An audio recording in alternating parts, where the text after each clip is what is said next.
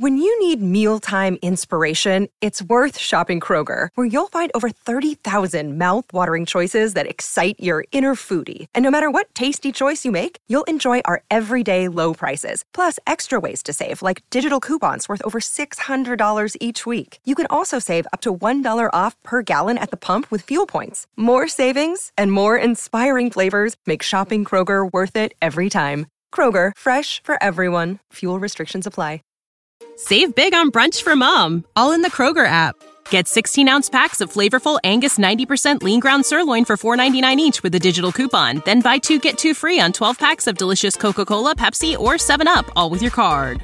Shop these deals at your local Kroger today, or tap the screen now to download the Kroger app to save big today. Kroger, fresh for everyone. Prices and product availability subject to change. Restrictions apply. See site for details.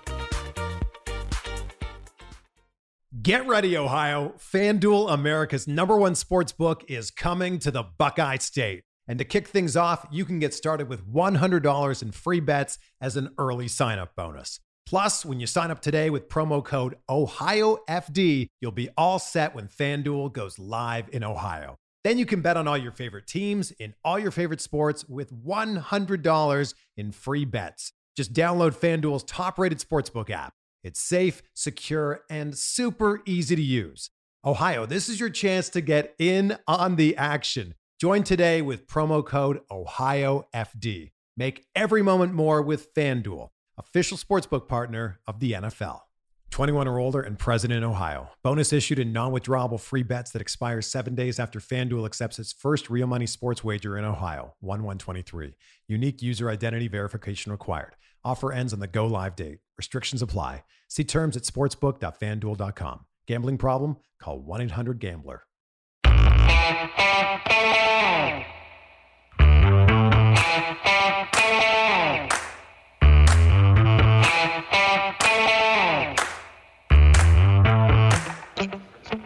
Hi, folks. Welcome to another episode of Film Study. This is Ken McCusick. We're back here for part 2 of the discussion about the defense from the Panthers game. A happy topic. And joining me is Jake Luke. Jake, how you doing? I am doing good, Ken. Thanks for having me on. I appreciate you coming back one more time. You're at Jake Luke on Twitter? Yes, sir. That's spelled Louque. Okay, outstanding. And if you haven't heard of the Baltimore Beatdown podcast, please give that a try. Jake is the co-host of that. Are you the host or the co-host? It's interesting. It's a little bit of a point of contention sometimes, but I guess I'll be magnanimous here and say the co-host. All right, very good. So I think we have it there. He's laid down the gauntlet. He's the host here. I'm just kidding. We want to talk a little bit about the Ravens pass rush to start off here, and then we're going to get into some individual player discussion. But I know people often come here to talk about the pass rush, so we're going to do that. A little bit of information off top. Baker Mayfield had ample time and space. That's, as you know, the 3-second pocket as I define it. And he had that on 9 plays. Let me get to my notes here, and then I'll be in the right place to actually give you this information and not just putzing around.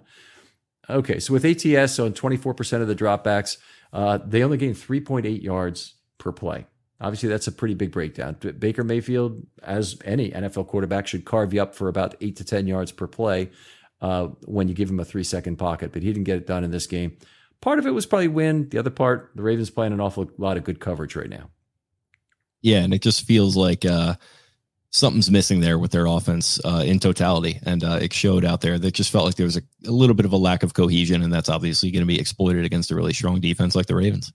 Do you think anybody, after seeing that game, would develop a different feeling about DJ Moore in particular? Terrace Marshall obviously was the one really effective receiver, but DJ Moore was the one, I don't take a lot of stock in this, but you certainly see people all over Twitter basically trading every draft pick the Ravens have for DJ Moore. I was kind of in on that, not like trading every draft pick, but I was really intrigued by the possibility of the fact that he was already on a contract that you could kind of maybe make that work financially. But yeah, it didn't look great. And DJ Moore's like body language kind of struck me a little bit weird Sunday as well. And ultimately, like, I think there's no character stuff or anything like that, but it feels like he's in a really tough place right now. He could probably use a fresh start, but it seems like he's going to be sticking around there. I think they see him as one of those building block players along with Brian Burns and Derek Brown. But it was kind of a rough game from him overall. I thought Burns and Brown both look terrific on the defensive side of the ball. Those guys are monsters. Great players to build around. But I agree with you about Moore. That is a little disappointing to see what was going on. Obviously, he didn't get a lot of targets in this game, or didn't have a lot of catches anyway. How many targets did he have? Let's take a quick look at that. But he was targeted only 5 times, 3 catches for 24. So that's not obviously anything that's going to come out of the game as a good stat sheet number for him with 4.8 yards per target. That's well below the Mendoza line for a wide receiver. And this was not a good game. Do you think any of this is Baker? Would he rather be playing with PJ Walker? Or do you think it's not relevant to that? It's more about playing in Carolina right now? I think it kind of feels like a little bit of a broken operation right now. I think they do have a little bit more of an identity under Wilkes than they did under Rule near the end there. It just felt like Rule had completely lost control of the wagon there. But I mean, if you're going to be bad on offense, why not have a guy that can run around a little bit and kind of sling it? And you had that with BJ Walker. I think Baker Mayfield has been that guy to an extent at times, but it just feels like a little bit of juice has been lost there. You know, we mentioned this in the first part, but one other problem could be for DJ Moore is this is not a great team fit for him. If Foreman is really going to be a lot of the offensive identity, if they're going to run the football as they did in the 5 games previously, running for 800 yards, 160 a game, 7 touchdowns, DJ Moore becomes less a part of this offense if that's what the Carolina Panthers are trying to do. He does, and I think that's kind of an unfortunate thing, and sort of what I was alluding to there is if they feel like he's that long-term plan kind of guy for them, then he might be in a little bit of a tough spot here, because it seemed like he really did want out the way he was talking to the media there at the end of the Rule tenure. And ultimately, you know, maybe they can still kind of take him into this offseason and then trade him somewhere. Maybe Baltimore, we'll see. But it just feels like a total square peg round hole situation right there. And I don't think he's happy that they didn't move him. So let me frame up the question a different way. If you're correct that he's very unhappy there, and I think there could be lots of reasons, but if one of the reasons is that the offense is no longer really built to emphasize him in any particular way, they've got other receivers too, which should help. I think it should end up helping him, but it doesn't mean the targets get divided when Terrace Marshall is now in the house. Does that guy make sense for the Baltimore Ravens when he's going to come to a eyedropperized target environment for receivers, period? I mean, it doesn't matter whether you're tight end, you're a receiver, you're running back. I mean, all receptions are lower. All targets are lower than with other teams, with the huge running on offensive identity the Ravens have, with the number of carries that go to Lamar, with the number of scrambles that go to Lamar that don't even end up being passes. If a receiver is unhappy for that reason, and I find out about it, it's the last guy I want to trade for.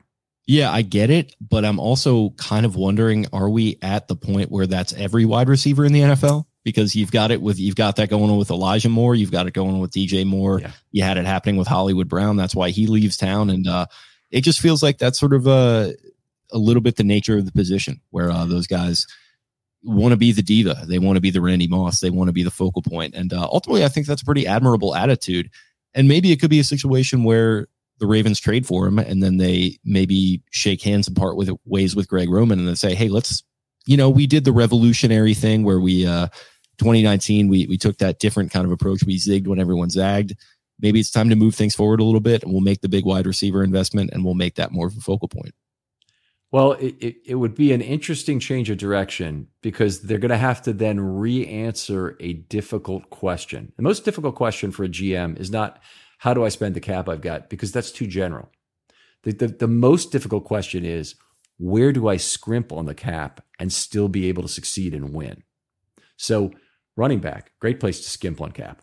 And I think the Ravens have kind of proven that they can find stylistic fits that will work with Lamar.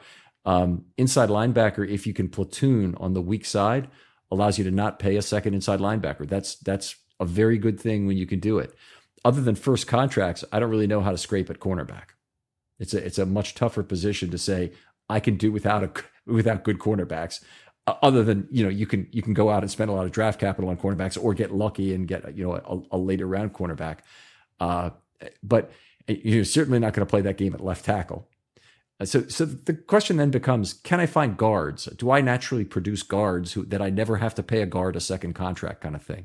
I think that's a dangerous, continuity struggle. So the Ravens have found, a high value position to de-emphasize, and they're working towards that goal. I like the strategy in general, and I understand why the with it teams like the Packers, and they're not winning right now, but they are definitely a with it organization, and the Chiefs, who are winning and are definitely a with it organization, both have said, we're not going to pay the same kind of price for wide receivers that everybody else is going to do.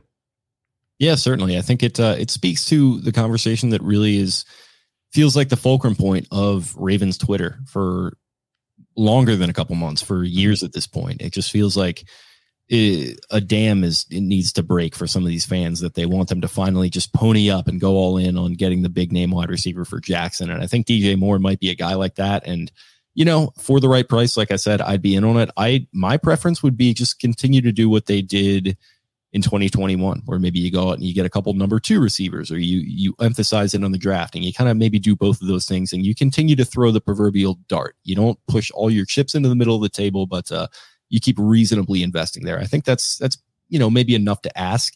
And like I think I alluded to in the last episode, I don't know if they did enough of that this season. And to kind of our conversation about what we saw out of this receiving core on Sunday, I think the evidence is bearing out a little bit so far. Maybe not totally the most fair sample with the weather and everything, but ultimately, I think it's an interesting conversation that is going to continue to go on here until they actually do throw that dart, which who knows if they will. Right. So let me maybe frame this up one more way, because you mentioned a very significant component of the fan base is just they can't understand why the Ravens won't go after wide receivers. They just cannot understand it. They're frustrated by it and they're pissed off by it. Every time the Ravens lose, they come out of the woodwork in droves. They win a game like this, they're still not happy. This was a dominant win that Ravens put together. I mean, obviously they didn't lead the entire way by the 10 points, but they never trailed in the game. They destroyed the Panthers by any reasonable measure that you're looking at in terms of their control of the game. I have a hard time with anybody who is not happy with the way this game is won. It's like Astros fans, if you go way back in the 1970s, they hated the Astrodome because they were losing. They were tired, quote unquote, tired of losing games 2-1. Well, they were winning a whole lot more games 2-1 than they were losing 2-1. So start looking at the thing from a glass is half full.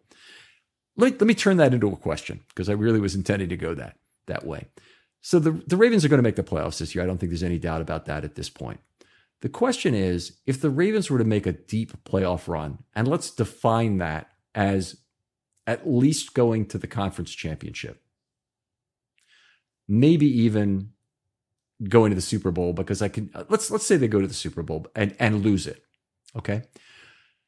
Do you think that the people who are screaming for wide receivers, regardless of how it is done, will be any more willing to reconsider their position on the topic?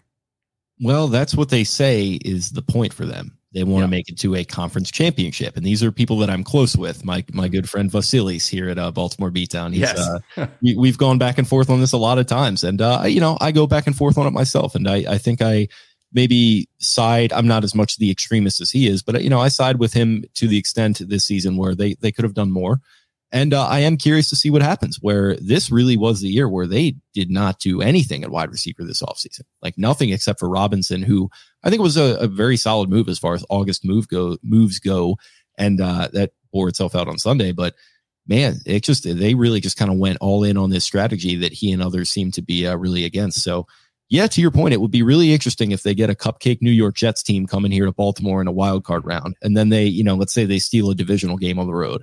And then let's say they lose in the conference championship game and somehow DeMarcus Robinson has a big game and they lose. Kansas City. Yeah, exactly. Yeah. And let's say DeMarcus Robinson has a big game in that game and it's like, oh, well, the wide receiver had a big game and they made it to a conference championship. Are you happy? And I think ultimately it might be somewhere in the middle. I don't want to pass judgment or police fans to that kind of extent, but I do think it's kind of funny because I do think if that does happen, to your point, I don't think they'll be happy. And I think that's the trap you get into if you do results-based thinking like that a little bit.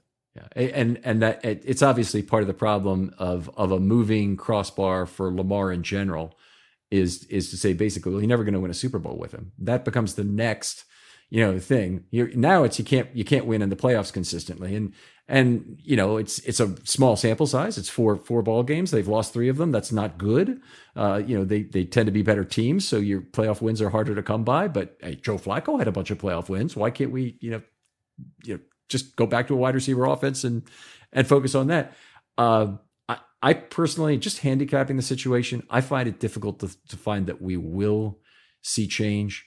But I would like anyone who thinks that their view on the importance of wide receiver talent will change based on whether or not the Ravens can make a conference championship, leave a comment after you listen to this, along with the show promo. And I'd love to kind of have a little conversation about it online, get a little conversation started, because I think that's a fun topic. And, the worst thing you can do as a trader, as a human being, is to become wedded to a position. It'd just be nice to think that we can all have a discourse about this. And hey, maybe they're right. This is the fact. Maybe the folks who say you have to have wide receivers are actually right, and we have to reconsider this after 2 more playoff losses, say with Lamar Jackson, and figure out where the hell this organization is, because they just can't seem to win in January. You really got to be willing to do that. But then the hard question comes with that. Once you want wide receivers, and we go out and the Baltimore Ravens spend $30 billion a year on wide receivers, where are you going to economize? Where are you going to not spend? You're going to give up Roquan and Patrick Queen, because that's what it might take to get a Tyreek Hill here. Is that a reasonable alternative? Now, obviously, they're not going to give up both those. They're going to give up Roquan, and they're going to give up, Marcus Peters probably. But that's an awful lot to get one good wide receiver. Yeah, it is. And that's just sort of the going right on free agency with those top options. And I think that's where it is sort of where you meet in the middle a little bit, or at least where I'd like to, where it's like, it's fair to say they didn't do enough this offseason. It might have been fair to argue that in years past. I've always been fairly pro front office, because I feel like they're building it in the correct way that you would around Lamar Jackson and his unique skill set. I just think it's not as necessary of an investment, but I also don't think you should shirk it to the extent that they did this year. So yeah, it's an interesting kind of balancing scale that you mentioned there. All right, well, let's continue, because we got into the very first topic on our list for the second show, which was ample time and space for Baker Mayfield. And we got into a lot of discussion about franchise building and whatnot. Mayfield had the ball come out quick 10 times in the game. That's 26%, 27%, 69 yards on those plays, 6.9 yards per play. They generated a pressure event. And this is really cool. 18 plays, 49% of his 37 dropbacks, which resulted in a pass or a sack. He only gained 3.7 yards per play on those, which is about normal, maybe a little bit below average with a pressure event involved. What was really nice is they only had 3 or 4 pressures in the first half. So basically, the entire second half, 3 pressures in the first half, 15 pressures in the second half on Mayfield. So a high percentage of passes. It really felt like he was running for his life most of that second half. Yeah, it did. And it could be another thing where I talked about offensively maybe setting things up in the first half and then changing up direction after they don't really have time to meet in the locker room and talk about it. It could be the defensive version of that, where maybe they were sitting back a little bit, not getting up in his face as much, and maybe keying on Foreman. It did feel like a marked difference there in the second half. So maybe that was a intentional little bluff from McDonald. Yeah, it's not like they had a big lead. It was 3-0 at halftime, and then it became 3-3 again. So it wasn't all of that. I'm just looking at my sheet. If you look at the second half here, he did more in terms of rushing numbers. No, he didn't. Did about the same, maybe even less in terms of rushing numbers. So for numbers for the game, very bland kind of game plan. We've seen a lot of this difference from wink, rush anywhere from 3 to 8, on individual plays. He didn't rush 3 any, rushed 4 23 times, 5.1 yards per play, 2 sacks and 3 turnovers. That's certainly good. He rushed 5 13 times, 52 yards, 4.0 yards per play, and 2 sacks. That's certainly good. 6 one time for 0 yards. So it's not like he's bringing the house ever. It's not like they show these cover 0 looks all the time and they back out of them, or they bring them. They just really don't take those kind of chances against a team like Carolina. Some of that to me is opponent specific and condition specific. They never got behind in this game. I'm of the opinion when you're playing an inferior opponent, they may not have looked at Carolina like this. You want to play as much small pot poker as possible, meaning you're not looking to have any individual play create a large difference, a large swing in win probability, what we would call leverage. It's the more small decision plays you can play, the better in terms of having your team be a chance to win it. So if you had let me put it a different way. If you had a 1% advantage on every hand of blackjack you ever played, boy, would that be great if you could get that. And you'd rather bet a level amount every hand that was, a relatively small percentage of your net worth. There are formulas for this. Math, I don't want to go into it, but anyway, if you bet $100 every hand, hopefully you wouldn't be broken from that, or you should bet less. You bet $100 every hand is better than betting $1,000 every hand, or even maybe varying your bet from 1 to 5,000 based on what the count was, because you're putting too much in the pot and you're putting too much of your risk of ruin on the line at once. And I think one of the Ravens' fourth down decisions on a 4th and 2 actually came down to that. It was a positive expectation play to go for it. They didn't in this case, and I thought it was a really good move to basically continue to play small pot poker against this Carolina Panthers team. By now, you're probably noticing that there's strange tall boys of beer in the bottled water section of your local stores. Well, that's because it's not beer. It's actually mountain spring water from the Alps, and it's called Liquid Death. Why is it called Liquid Death? Well, because it will brutally murder your thirst, and their infinitely recyclable tall boy cans help bring death to plastic bottles. They also donate 10% of their profits from every can sold to help kill plastic pollution. By now, you probably know how much I love Liquid Death. Well, every week I tell you about a different way I've used Liquid Death to mess with people. This week it was taking a cooler full of Liquid Death to the softball game. Because as our team chugged down Liquid Death, our play improved while the other team drank other stuff and maybe got a little sloppy out on the field. So take Liquid Death. The other team has no clue what you're doing. Or take it to work. We've talked about that many times. Drag it around to your friends at school. Maybe the carpool lane. Maybe we'll talk about the carpool lane next week. Just take Liquid Death. Enjoy it. It's ice cold water. You're going to have a great time and fun. Go get Liquid Death at your local Harris Teeter or 7-Eleven, or find Liquid Death retailers near you with their store locator tool at liquiddeath.com/film study. That's liquiddeath.com/film study. Yeah, and it feels like they're starting to realize that on offense a little bit. It feels like they don't have they're not swaggering around as much on 4th downs. They're not trying to kind of force it, square peg round hole, the 4th down decision making just because it worked for them in the past. I think they realized that the push in the run game, it's there, but it's maybe a little bit different. It's not quite as dominant as it was in 2019 when it felt like 4th and 2 was an automatic first down. They don't really have the horses in the passing game to really threaten there a ton. So they've definitely dialed that back a little bit, and that feels good. And then I guess to the defensive side of the ball, you're kind of having the same conversation. And if you have the talent, and they're a lot more talented on defense than Carolina is on offense, then why open the door really that much for them? And they certainly didn't. They kind of just kept everything in front of them and they said, hey, Carolina, go beat us. And of course they weren't able to. Right. Yeah, I think that's where I am too on that. And I'd be interested to see if it changes against a team like Kansas City. If you go back to that 2019 game at Kansas City, they took a lot of risk on 4th down. They went for 2 extra points, 2-point conversions, I should say.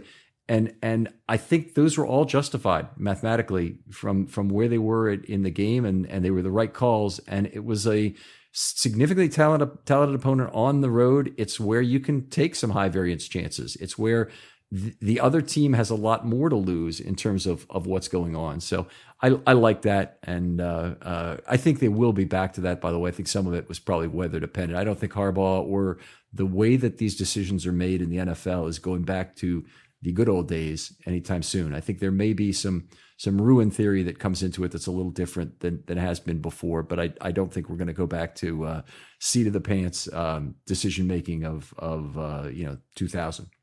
Yeah, I'll be interested to see like if and when we do see that switch flip a little bit, because it feels like the last couple of weeks it has kind of been that conservative, a little bit more conservative, I should say, and maybe that's just my eye test, but it does feel like, while I'm sure they are incorporating the Daniel Stern data and whatever it is that they've got at their disposal, it does feel like there's a little bit more game flow feel to it. So I think, when you get into the playoffs and you're going to go up against some of these more high-powered offenses, I think you are going to want to be more aggressive in certain spots. So maybe tuning up for that at some point. All right. Let's see. The other thing I want to talk about was some of the specialized elements of deception the Ravens used in this game. They're also very limited. I mean, they obviously had 37 plays. They only blitzed 7 times on 6 different plays. So 1 pair and 5 other individual plays. On those 6 plays, the Panthers only gained 15 yards. There was sack -9, sack -8 among those plays, 2 incomplete passes, a pass for 24 where Hamilton had a quarterback hit, and another pass for 8. So they held them very effectively there. Those are off-ball blitzes, by the way, and I know, Jake, we've never talked about this, that come from at least 1.5 yards off the line of scrimmage or no closer in than the slot receiver. If you're within that rectangle, otherwise, you're a declared blitzer, and you're not counted as a declared pass rusher, and you're not counted as a blitzer. Stunting, they only did 3 of those, 0.08 per pass plays. The 3 stunts went for 1 net yard, included 1 sack and 1 turnover, and all 3 of those ended drives, which I find remarkable because some of those stunts are called right on the field. It's not actually McDonald calling that in. It's Calais Campbell making a decision on that play. Hey, we're going to stunt on this play. Loop over. I'm seeing something. I can cross his face. He's allowed to do that apparently anytime. Not just him, but in general, they're allowed to call these on the field as long as there is not a blitz called on the play. And it feels like that's where they're starting to really have some fun with that Queen-Smith pairing, where they are kind of sending one guy one way, and he'll take that initial step, and then they'll rip back the other way. And it just, man, it speaks to just the absolute hurricane that those two guys can be together when they're having fun like that in the middle of the field. It really is a great pairing. It's almost looked like a tell to me these first 2 games that if one's up and one's back, the guy in back is blitzing, that guy up is dropping. But it has looked great in terms of what's happening, and obviously both of them are penetrating and making plays in the backfield. And we saw 1 cross blitz. I think that was against the Saints, where one fired across to drew the eyes of the guard, and another went in. I think that was Queen who ended up contributing to that sack or pressure, whichever it was. And then we had another play where Queen threw a tremendous pick in there to get who was it got free, because I think it was Houston on a 2-gap stunt that curled through the middle for that. It was a terrific play by Queen that I think there's plenty of people around town who are telling you what happened, but I think Queen, it's nice to see him make a play like that where he's not the ultimate guy delivering the sack, but those contributory plays are just wonderful to see. Yeah, they really are. And I think they, again, when they speak to the maturity and they speak to him settling down and being a little bit more of a cerebral player. When we talk about those, if you hear the 2000 defense talk together, and various of them have talked at events and whatnot. Ray Lewis will talk all the time, obviously, but in particular with Ray, but this is true of others as well. If you get them to talk about the defense, one of the most common words you keep hearing coming up is trust. It's the understanding that if you play your assignment, that somebody behind you, the person behind them, is also going to play their assignment and make the play. They're going to play their gap correctly. So you don't need to make every play. But the other thing that comes along with trust is making sure that you hustle and you make it to the play.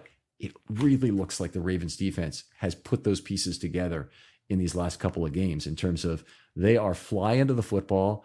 They've allowed 1 fluke touchdown in 2 games, not even slightly concerned about that, given the nature of that. They haven't trailed. Did they trail against the Saints at all? They trailed by 3 at some point. I don't think they did. I could be wrong. Yeah.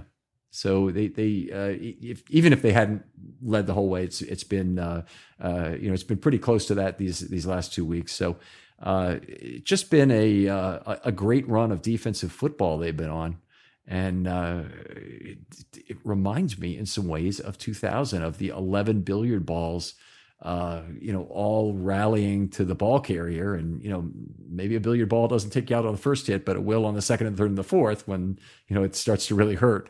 The things that went on in that season, forgetting the stats for a moment, what happened was just so wonderful. The way they knocked quarterbacks out of the game was one thing, but one of the really iconic moments from that 2000 season was seeing Corey Dillon walk off the field in disgust and slam the football down because his offensive line just couldn't get anything done against the Ravens defense. And Bruce Coslett was the coach of the Bengals that year. And he's saying, go back on the field. And they had to call a timeout at that point because Dillon went to the bench and he sat down. And they said, he's going to really regret that. And Corey Dillon has just set set or come close. Now, he'd set the all-time record for yards in a game just a few weeks before that. And then in that game against the Ravens, he ran 16 times for 4 yards. And he gave up. And by the way, after that timeout, they did put him back in the game and they threw a pass to him. It was just the weirdest thing that, they want to say, nothing's wrong to our one start. But the coach did not last the week. He was out that week. He resigned from as head coach of the Bengals after the Ravens won that game 37-0. Yeah, and I think that that also speaks to trust. I mean, you talk about having trust as a defensive line, and it makes you think how weird that must be to play with your back to your teammates like that, and kind of having to rely on them to ultimately come in there and make those plays. I mean, conversely, as much as I'm not totally on that running backs don't matter train, they are pretty reliant on that offensive line, and when the defensive line is wrecking shop along the offensive line, then that creates a lack of trust in the running back and the quarterback, obviously. So definitely a little bit of a psychological element to it there too. Yeah. All right. So now we'll come to the point in the show where we talk about individual players. You are the guest. We'll talk about whoever you like first and kind of alternate. Make your comments. I'll come back at you with some other comments about the player, and then we can move on. I cannot hear you right now. You might be muted. Sorry about that. You got me? It's usually me. This is the first time I've caught the guest in the last 30 mutings, I would say. Yeah, just trying to keep that production value up, and sometimes you lose yourself a little bit. But I guess we've talked enough about Hamilton. He was really the guy that jumped off the screen to me as far as defense. But I'm kind of curious to get your take on how Marlon Humphrey played in this one, because he had the interception to seal things off there. He made a nice play in one-on-one coverage that I noted in my notes here. But just from kind of your trained eye, how was 44 looking out there? You don't have to ask the questions. You can make your own comments about this too. I don't want to take away from you, but loved his game. Loved everything about what happened. They didn't throw at him much. Mayfield threw one pass. I think it was to Marshall that went incomplete, just out of his reach. And actually, maybe should have caught the ball. Maybe it kind of went through his hands. But Humphrey was in trail coverage, and otherwise they threw one other pass to him that was intercepted. I don't think there was a third target to him. I might be wrong, but I don't remember a completed pass against Humphrey. Now, sometimes, and this is normally the way I look at it, the up defender, you kind of charge with a completion when it's in zone defense. So you don't, if they're playing cover 3, Humphrey might be behind the receiver, and the only guy who can really make a play on it is typically an inside linebacker. And so he usually gets the coverage responsibility for that play. So it could have been something like that. But regardless of how you do it, Humphrey blitzed off the slot and looked like a ton of bricks coming in. In fact, he really beat the block of the right tackle Moten, who chipped on him. And I was very impressed by that. That forced a move up in the pocket, and Pierre-Paul cleaned up that for the sack. I just loved where he was. The forced fumble and being there for the recovery, like he was, getting a clean pickup on the football. Those things are important. They're not easy, but we've seen Humphrey make a number of clean pickups on a football on the ground, which is a skill unto itself that is positive, being able to scoop and score like that. And, unfortunately it didn't work out this game, but I thought he's just terrific. Yeah, no. And I was glad to kind of tee you up there and then kind of loop in with my own comments, because it is one of those things with a cornerback where sometimes when they have a good day, you really don't see them a ton. And I definitely did see him when he was making that play one-on-one, I think against Tommy Tremble, deep on the left sideline going north, I think. So that was nice to see. And then obviously the interception was great. The scoop was great. That's a good point that you make there. I think the ability to punch the ball out and then scoop it up on some plays that he has in the past, like against the Steelers in 2019, yep. It's just a very aesthetically pleasing thing with him. And then, yeah, man, he's just a brick S house coming downhill sometimes there. So he's a joy to watch, and I thought he was great on Sunday. So we've seen some tremendous physical play from Humphrey this year. It looks like he's stronger maybe than he's ever been. Maybe has actually bulked up some, but the physical play against, I think it was the Patriots, to basically come off his own man, and the way he was able to come off his own man and make a play on the ball was that he jammed at the line of scrimmage for extra long against a very large physical receiver to do that. And then he saw where the pass was going, able to release and get onto the other guy's man and make a play on the ball. What he's done this year, he's certainly going to the Pro Bowl. He's back in terms of any other considerations of past injuries and whatnot, but he's playing some great football. Should I name a player now? I feel like I cheated you out of most of the comments about Humphrey there. No, I think I got in what I needed to get in. So yeah, let's keep it moving. All right, let's talk about how about Jason Pierre-Paul. I think I love the balance of his contributions in this game. Started the game, which is terrific. They really need some guys in there who could be 2-down run defenders. Bowser's is good in that role. He looked good in this game, but I thought Pierre-Paul is a good guy to start there. They also have been using Harrison a little bit. Now, he only played 4 snaps, but he did get the start in this game again at outside linebacker. So I don't know if they plan to give him a couple more starts for all he did for the Ravens while he was basically playing out of position this year, or if they really want him to play some first and second down defense on an ongoing basis, because his total snap count would not tell you that. It's only the fact that he started the game that would kind of tell you that. So I'm kind of wondering what will happen. But getting back to Pierre-Paul, pass rush, he's deflected some passes at the line of scrimmage. He's played the run, I think, exceptionally well. He's a good cleanup guy, and he's been a good first pressure guy. So I've liked both of those things about him. But nice, balanced production, fits well with the other outside linebackers on this team. Yeah, and I hit on it in the previous episode, I think, where he's making impact plays, man. He's getting into the backfield. He's swallowing up running backs in certain spots. And then he had the interception, obviously. And that's just not something that you get with a guy that you sign off the street very often. And that speaks really well to I guess just him as a guy and his work ethic and everything, because he was out of football for a little bit, and obviously he's had his issues with his hand and everything. So yeah, it's just been really nice to see what he's been able to do here. And I thought he was great on Sunday. The Ravens have done so well getting some older guys to come in off the street at midseason these past 4 years, since DeCosta's become GM, really. And if you look at the guys they've brought in for very significant defensive roles, you'd have to include Josh Bynes, who's twice bailed out their inside linebacker core, even though he's now inactive. LJ Fort, Damata Pecco. Who's the other guy? Jelly Belly Ellis, right? Jelly Ellis. Yep. Trying to think of other guys that fit this guy. Jihad Ward. I don't even know if he was a mid-season acquisition. I may be putting that wrong. I think he was. I could be wrong on that. I could be too. So I really don't know. But then even the guys that got during the offseason, like Justin Houston, it really speaks to the understanding the Ravens have and the intestinal fortitude that DeCosta has to go to the bargain bin for guys who, are just a much better deal relative to the top players you'd sign. And, none of these guys are generating, Houston is generating some, but really they're not generating a lot of one-on-one wins. Even Houston's sacks during this amazing stretch he's having are mostly 2-man sacks, mostly times where he's cleaning up. I don't want to limit it to just that. He certainly has made some individual plays as well, but it really speaks to what the Ravens have done in terms of finding players for bargain prices.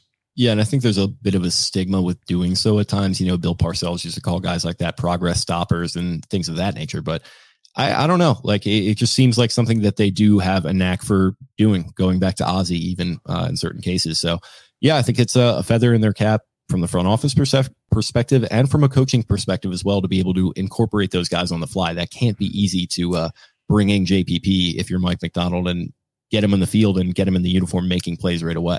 Yeah, that's a great point. And they've had to do that with so many players at that outside linebacker position out of necessity. Bring in Copeland and Devon Kennard and Ada Ochu, elevating him from the practice squad. It's going to really be a list of pretty hilarious names that will create a very difficult trivia question if this team goes all the way to the Super Bowl. Is name all the guys who played outside linebacker for the 2022 Ravens, and it'll be a list. All right. So I'm sorry. Did you say enough about Jason Pierre-Paul? If so, you're next up. No, I think I said my piece on him.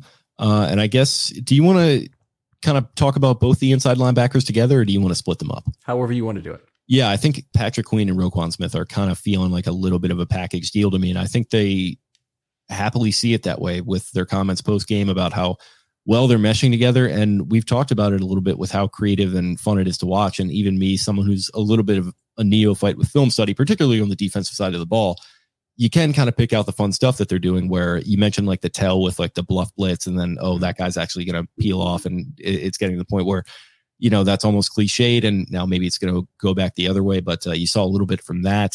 And it just felt like a vintage Patrick Queen game, where I think back to 2020 and the start that he got off to in his rookie season, and it really felt like he was maybe going to be that next guy. I'm thinking specifically of that Bengals game where they came into Baltimore against no one in the crowd, I should say. And, Patrick Queen was playing like he had his hair on fire, and he scored a touchdown and had a huge game against his old buddy, Joe Burrow. It felt like a game like that, where he was just all over the field, in the backfield, making plays, and it felt like he was communicating a lot more on defense than you'd see in years past. And I think Roquan Smith was a big part of that, who it felt like he was doing kind of the same stuff, but maybe he was kind of a little bit more the fundamentally sound stopper as opposed to the playmaker in this game. So I think a nice package deal there with the inside linebackers. Yeah, I mean, I agree. I think that when Bynes was re-signed in 21, 19 and 21 were the two Bynes years. So when they got Bynes back, immediately saw an uptick in Queen's play. And the thing I would say about Bynes was a slow player whose play speed was a lot faster than his 40 time.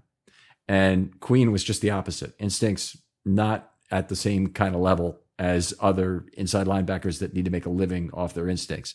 So, what we've seen, I think there's a Patrick Queen certainly has better instincts than he did when he first entered the league. But more than that, he's probably keying off some of the things that Roquan is doing in the same way that he keyed off some of the things that Bynes was doing.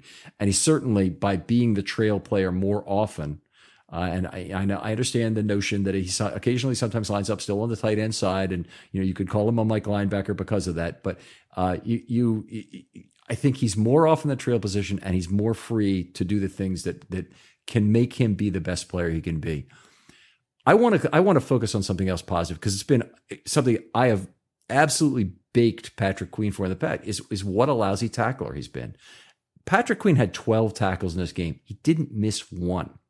All right. He's had about a 17 or 18% career missed tackle rate entering this game. It's very hard to roll the die 12 times and have no ones come up in a game like this. That's about what you need to do to go with no missed tackles in a game like this. It didn't happen by accident, is my point. He's been a much better formed tackler. I have to believe Roquan has had something to do with it. And I think also, if you look back to last year, I really don't think the relationship with Rob Ryan worked out. So we had COVID year. I hate making excuses for the guy, because you just, at some point, you got to grow up and learn how to play football at a higher level. But you had the COVID year where he started, and it was more difficult for him. And things obviously weren't working out in coverage that year. And then you have last year, and Rob Ryan was there. And just seeing the two of those interact in camp, you could tell there was not a connection there in terms of that. And they had a lot of time to work together, because Patrick Queen does not play special teams. So they've got a 20-minute special teams section where Rob Ryan can be working one-on-one with Patrick Queen, the only linebacker who does not play special teams, to determine all sorts of new things. But that relationship just clearly was not there. Yeah, and it doesn't really shock me looking at Rob, and I'm reading back through Collision Low Crossers again, and you get a lot of rec stuff in there, and like old school Raven stuff, and I think for better and for worse, Patrick Queen is a different guy than that. I think he's a modern young guy, and I think he's going to connect more with a Mike Macdonald. Like I said when he came on our show, he made some, I wouldn't say like thinly veiled comments. Like I don't want to like say that he's kind of savaging the Ryan brothers or anything like that, or Rob Ryan or Wink Martindale or anything like that. But it just felt like he maybe wasn't in love with the previous coaching staff, and seems like he's really found a home here under his guy Mike Mack. So. Yeah, I think, the other guy I think I would say is a big part of this is Zach Orr. Now, Zach Orr, it seems like it's been an eternity since he's played for the Ravens. I mean, it really does, since, he's a hell of a player when he was last here. That was in about 2016 or 17. And Zach Orr is still just 30 years old right now. I mean, it's a very relatable age to Patrick Queen. He can talk about all the mistakes he made in the same way. He can talk about all the things that he did well. And they probably have lots of other things in common that are not directly related to football. Or they might anyway, because people of similar age often do. And I think it's going to be a much higher chance to get that working connection than you will with a 60-year-old Rob Ryan who, is different in so many ways. All right. So we talked, I don't have a lot to say about Roquan from this game. I actually thought he played a little bit better against the Saints than he did in this game, but missed a couple tackles in this game, which is a little bit unfortunate, but I think still he is a heavy, and I think he is a guy who I don't think the Ravens are going to quickly take off the field for any plays at this point. They had him off the field for some against the Saints. I think he's basically in for every play, probably with Queen, for the foreseeable future. Yeah, and I certainly hope he is, because like we've been hitting on going back the last last several times we've talked about him here, it just feels like they're getting the best out of each other here. So, all right, let's see. We talked about Odafe Oweh a little bit already, but let's do it again just here to recap what he did, because I do want to mention one thing, and that is PFF and I have a different method for pressures, and there are two major components to it. One is a 3 second standard that I use, and they use 2.5. And if you're asking me how can you calculate time that closely, I'll tell you, you can easily do it with a DVR. You can actually calculate time to 3/100ths of a second accuracy. And actually, this was a Fox game, which is broadcast at 60 frames per second rate. So you can actually do it to 1/60th of a second if you want really that kind of accuracy. So it's not hard to do that. And you can just do it. You hit pause on your DVR recording, and then you hit fast forward, and you go one frame at a time effectively. If you've got a DirecTV remote, anyway, that's what I've got. So I think it's probably the same on most remotes, would be my guess. But Oweh had 5 pressures that occurred within 3 seconds where he was in there threatening either the quarterback, hand in his face, or more importantly, a lot of the times, bullying the defender directly into the cone where Mayfield couldn't easily step into a throw. So a big difference in terms of pressures with me having 5 and PFF having 2. So I want to explain why I think it was. But I thought his play, particularly in that second half when he had 4 of his 5 pressures, was really key to giving Mayfield a crappy time of it in that second half. Yeah, definitely being in the stadium and watching just in person, you could tell how uncomfortable it was for Mayfield and how little time he had. And definitely that strong side where you had Oweh collapsing in on them a little bit. You could tell that he was feeling the pressure that way. So, do you? I know a lot of fans are kind of upset that his snaps have been reduced so much, and he played only 22 snaps. Where are you in terms of that? In terms of wanting to get maybe more out of the player developmentally, but also wanting to get the highest quality of snaps on a per snap basis that you can from a player like Oweh? Yeah, I'm a quality over quantity guy 100%. I feel like those same people are the ones that would complain about Judon getting dropped into coverage or whatever. It just feels like, get the best out of your guy. And I'm going to trust Mike McDonald and his ability to develop this guy than like whatever I think, right? Yeah, I certainly, but he certainly seems to be putting the pieces together. I really am expecting a big second half from him. I guess I said that earlier in terms of some of the pass rush stuff, or maybe in the first episode that we recorded. But I'm looking forward to a big rest of the year. Who's your next guy? I guess we can let's talk a little bit about Marcus Peters. I think a little bit of an up and down game for him, but I think ultimately, and this would just be my overall kind of overarching point with him, was this kind of felt like his season in a microcosm a bit, where he gets burned on a couple plays and then maybe you're ready to quit on him and get a little bit frustrated. And he just does something that wows you, where he rips the ball out of Shi Smith and that effectively wins the game for you. So that's kind of my overall thoughts. I don't know what you saw from him. Well, I mean, I love the big player he is. That's a lot of times I talk about Marcus Peters, the gambler, in terms of going after the football and knowing when it's the right thing to do. That was a form of that in terms of making that tackle. Now, it looked like Shi Smith wanted to go down himself a lot worse than Marcus Peters wanted to take him to the ground, which is probably the right thing for Shi Smith in that case. But he knew exactly what he was doing going for the corner of that football. He was not taking Shi Smith down in any kind of hurry. I think he actually pried his right arm. I think Shi Smith had the ball in his left arm, didn't he? And I think he pried his left arm, his right arm away from the body, which was his first move. And it's like, that's not a tackling motion. that's to get his other arm off the ball there, and then he goes in right for the point of the finger football. Right, he's able to get under there, and as Shi Smith is trying to go to the ground, he can't get there without giving it up. And I really love that. I talk about it a lot of times. His gambling usually integrates very well with understanding how the pass rush is approaching the play. So if they have a blitz coming up, if there's a good chance that the pressure is going to get there quicker, then he will take a gamble on undercutting a route where he's not 100% sure how it's going to work out. I trust his gambling instincts better than anybody else, almost in NFL history. I mean, he's up there with Ed Reed in terms of gambling. And Ed Reed didn't have a lot of specific coverage responsibilities that he would be blowing to gamble. He certainly wasn't, he's not a cornerback, so he doesn't have the same kind of one-on-one. He's more of a freelancer to start with. But I really love seeing that from Peters. And he may be one of these players who can play a lot longer than we had expected. Maybe move to safety eventually, but he can play a lot longer than we expect, even at cornerback.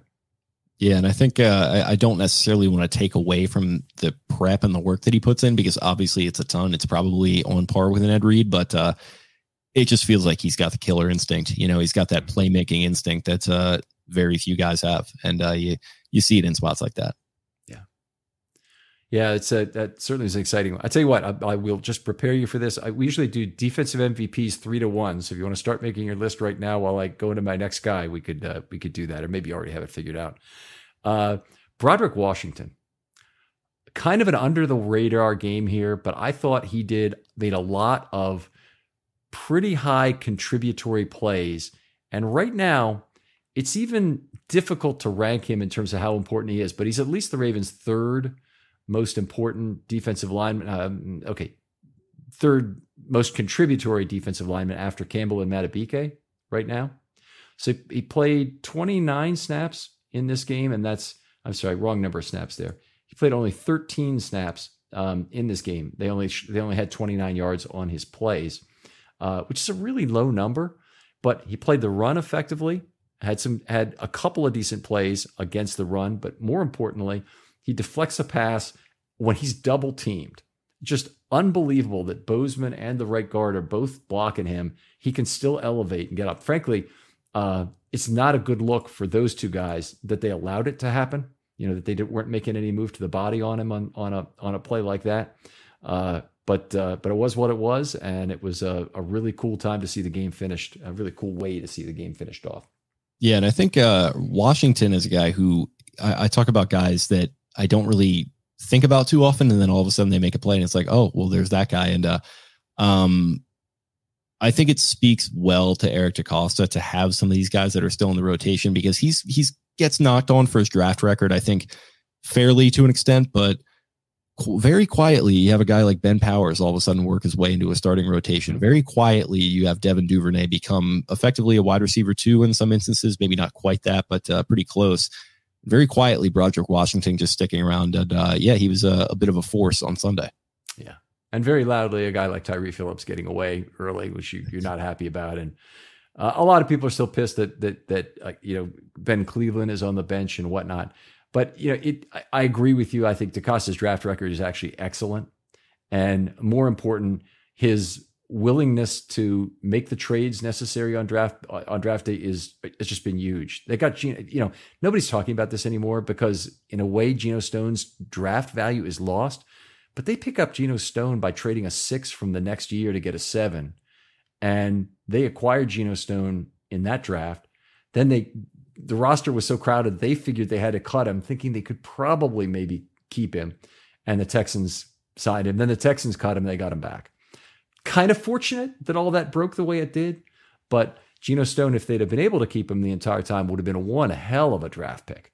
I mean, he's stepping in for Marcus Williams at a very high level. I don't know what this defense would be doing right now if it weren't for him. Yeah, he's just another guy that's very solid, very sound, and he seems just like a very complete player, and it's a nice thing to see for sure. All right. Ready to talk MVPs? Yes, sir. All right. You're the guest. Go with your number 3 guy.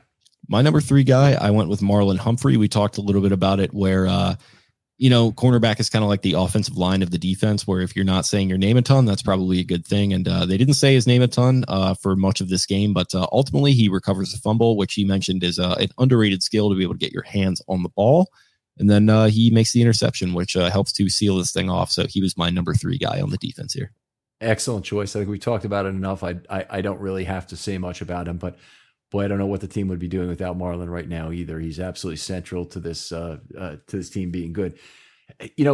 I hate him playing in the slot, and yet, boy, what would the Ravens do without him available to play slot corner after Kyle Hamilton went down? And we didn't talk about this much earlier, but Brandon Stephens went in. He made a couple plays, but he's no Marlon Humphrey. And I think that the Ravens, have decided now he's probably the next best option, which means not Pepe in the slot.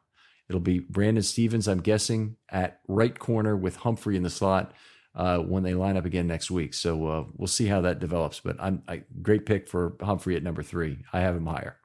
Yeah. My number 3 guy, Jason Pierre-Paul. Very balanced effort from JPP, I thought. Pass, run. Just doing a little bit of everything, and obviously having the great hands to make the interception was a nice finish. Yeah, definitely. I think that's a great pick, and it speaks to that bargain bin shopping thing that we talked about there. And just a guy coming in off the street and making splash plays is always great. So love to see JPP getting some love here. All right, your number 2 guy. My number 2 guy is Kyle Hamilton, who I felt like if Marlon is going to get on there for not really showing up a ton and doing his job well there at the outside cornerback position, I think you look at what Kyle Hamilton did from the slot, where it kind of feels like an unconventional slot defender role where, like I said, he's coming downhill and making a ton of plays. And I think you mentioned Queen's issues with tackling at times. It feels like that's been endemic of this defense a lot over the last 18 months or so, specifically in 2021. Feels like Kyle Hamilton has really solidified things as a tackler for sure. And I think that in turn gives confidence to this entire defense, where you've got this 21-year-old kid or whatever he is coming downhill and playing with his hair on fire, but also being very fundamentally sound and just striking guys and using that frame of his to wrap guys up. I think it's just a very nice tone setting performance that we saw from him in that regard. So Kyle Hamilton, number 2 for me. Yeah, very effective to me. Hamilton has done so many things well around the line of scrimmage. He made one great play coming in off the edge in this game. I didn't have him on my list because of total snaps played or maybe some other reason that I can't think of, but he was on my honorable mention list in the article. If you want to see that, it's probably the longest honorable mention list ever for one game. Just an outstanding, obviously, team defensive effort. Just hope he's not injured for very long. My number 2 guy, Patrick Queen. And it was a very tough call here because Queen had a fantastic game. I just thought Marlon Humphrey's game was, that and a little bit more. But Patrick Queen did so much in this game in terms of a pressure component. He had 12 tackle contributions in this game. 10 of them were defensive wins by the Football Outsiders method. Now that's you have to get a certain percentage of the yards based on down and distance. Based on down, you have to get a certain percentage of the yards, and to have 10 out of 12, be defensive wins is not typical Patrick Queen. Patrick Queen has a little bit had because it might be in the past, a little bit of a twister method to tackling where he would often allow some yards after contact. I think Roquan has helped him be a better I don't know what the reason is. Let's just put it, I'm seeing better form tackling from Patrick Queen these last couple of games.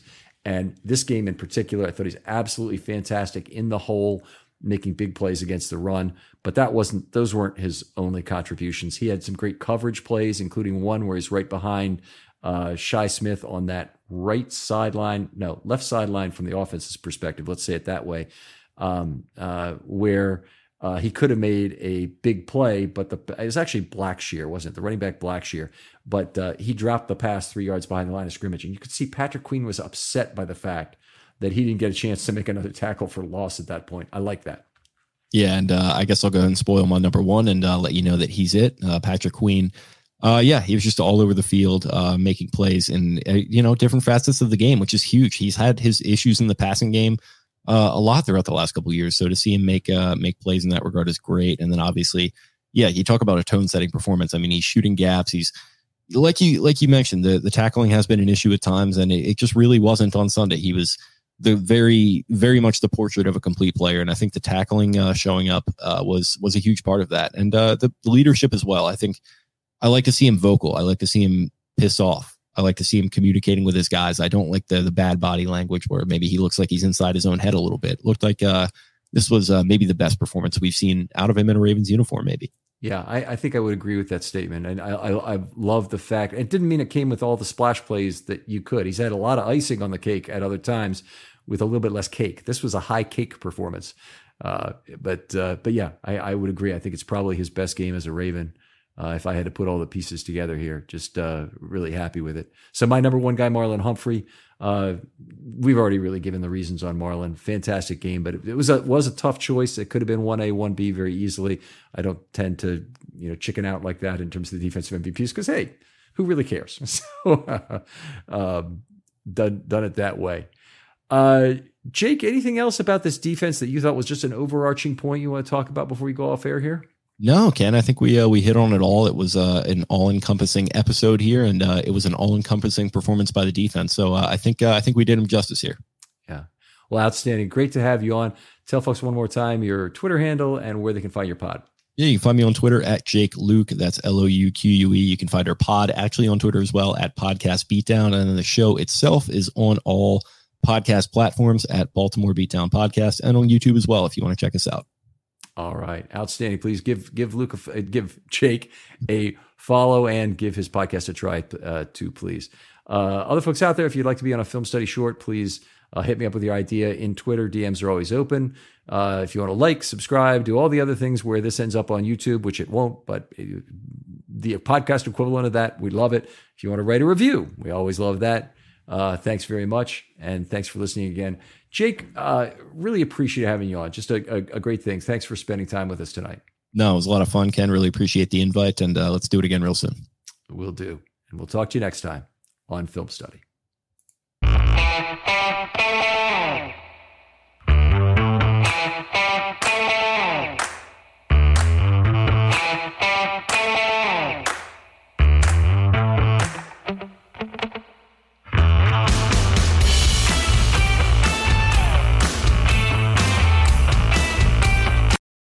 For the ones who work hard to ensure their crew can always go the extra mile, and the ones who get in early so everyone can go home on time, there's Grainger, offering professional-grade supplies backed by product experts so you can quickly and easily find what you need.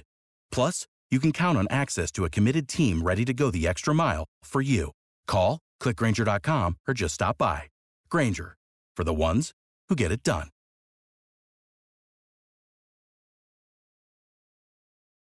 When you need mealtime inspiration, it's worth shopping Kroger, where you'll find over 30,000 mouth-watering choices that excite your inner foodie. And no matter what tasty choice you make, you'll enjoy our everyday low prices, plus extra ways to save, like digital coupons worth over $600 each week. You can also save up to $1 off per gallon at the pump with fuel points. More savings and more inspiring flavors make shopping Kroger worth it every time. Kroger, fresh for everyone. Fuel restrictions apply.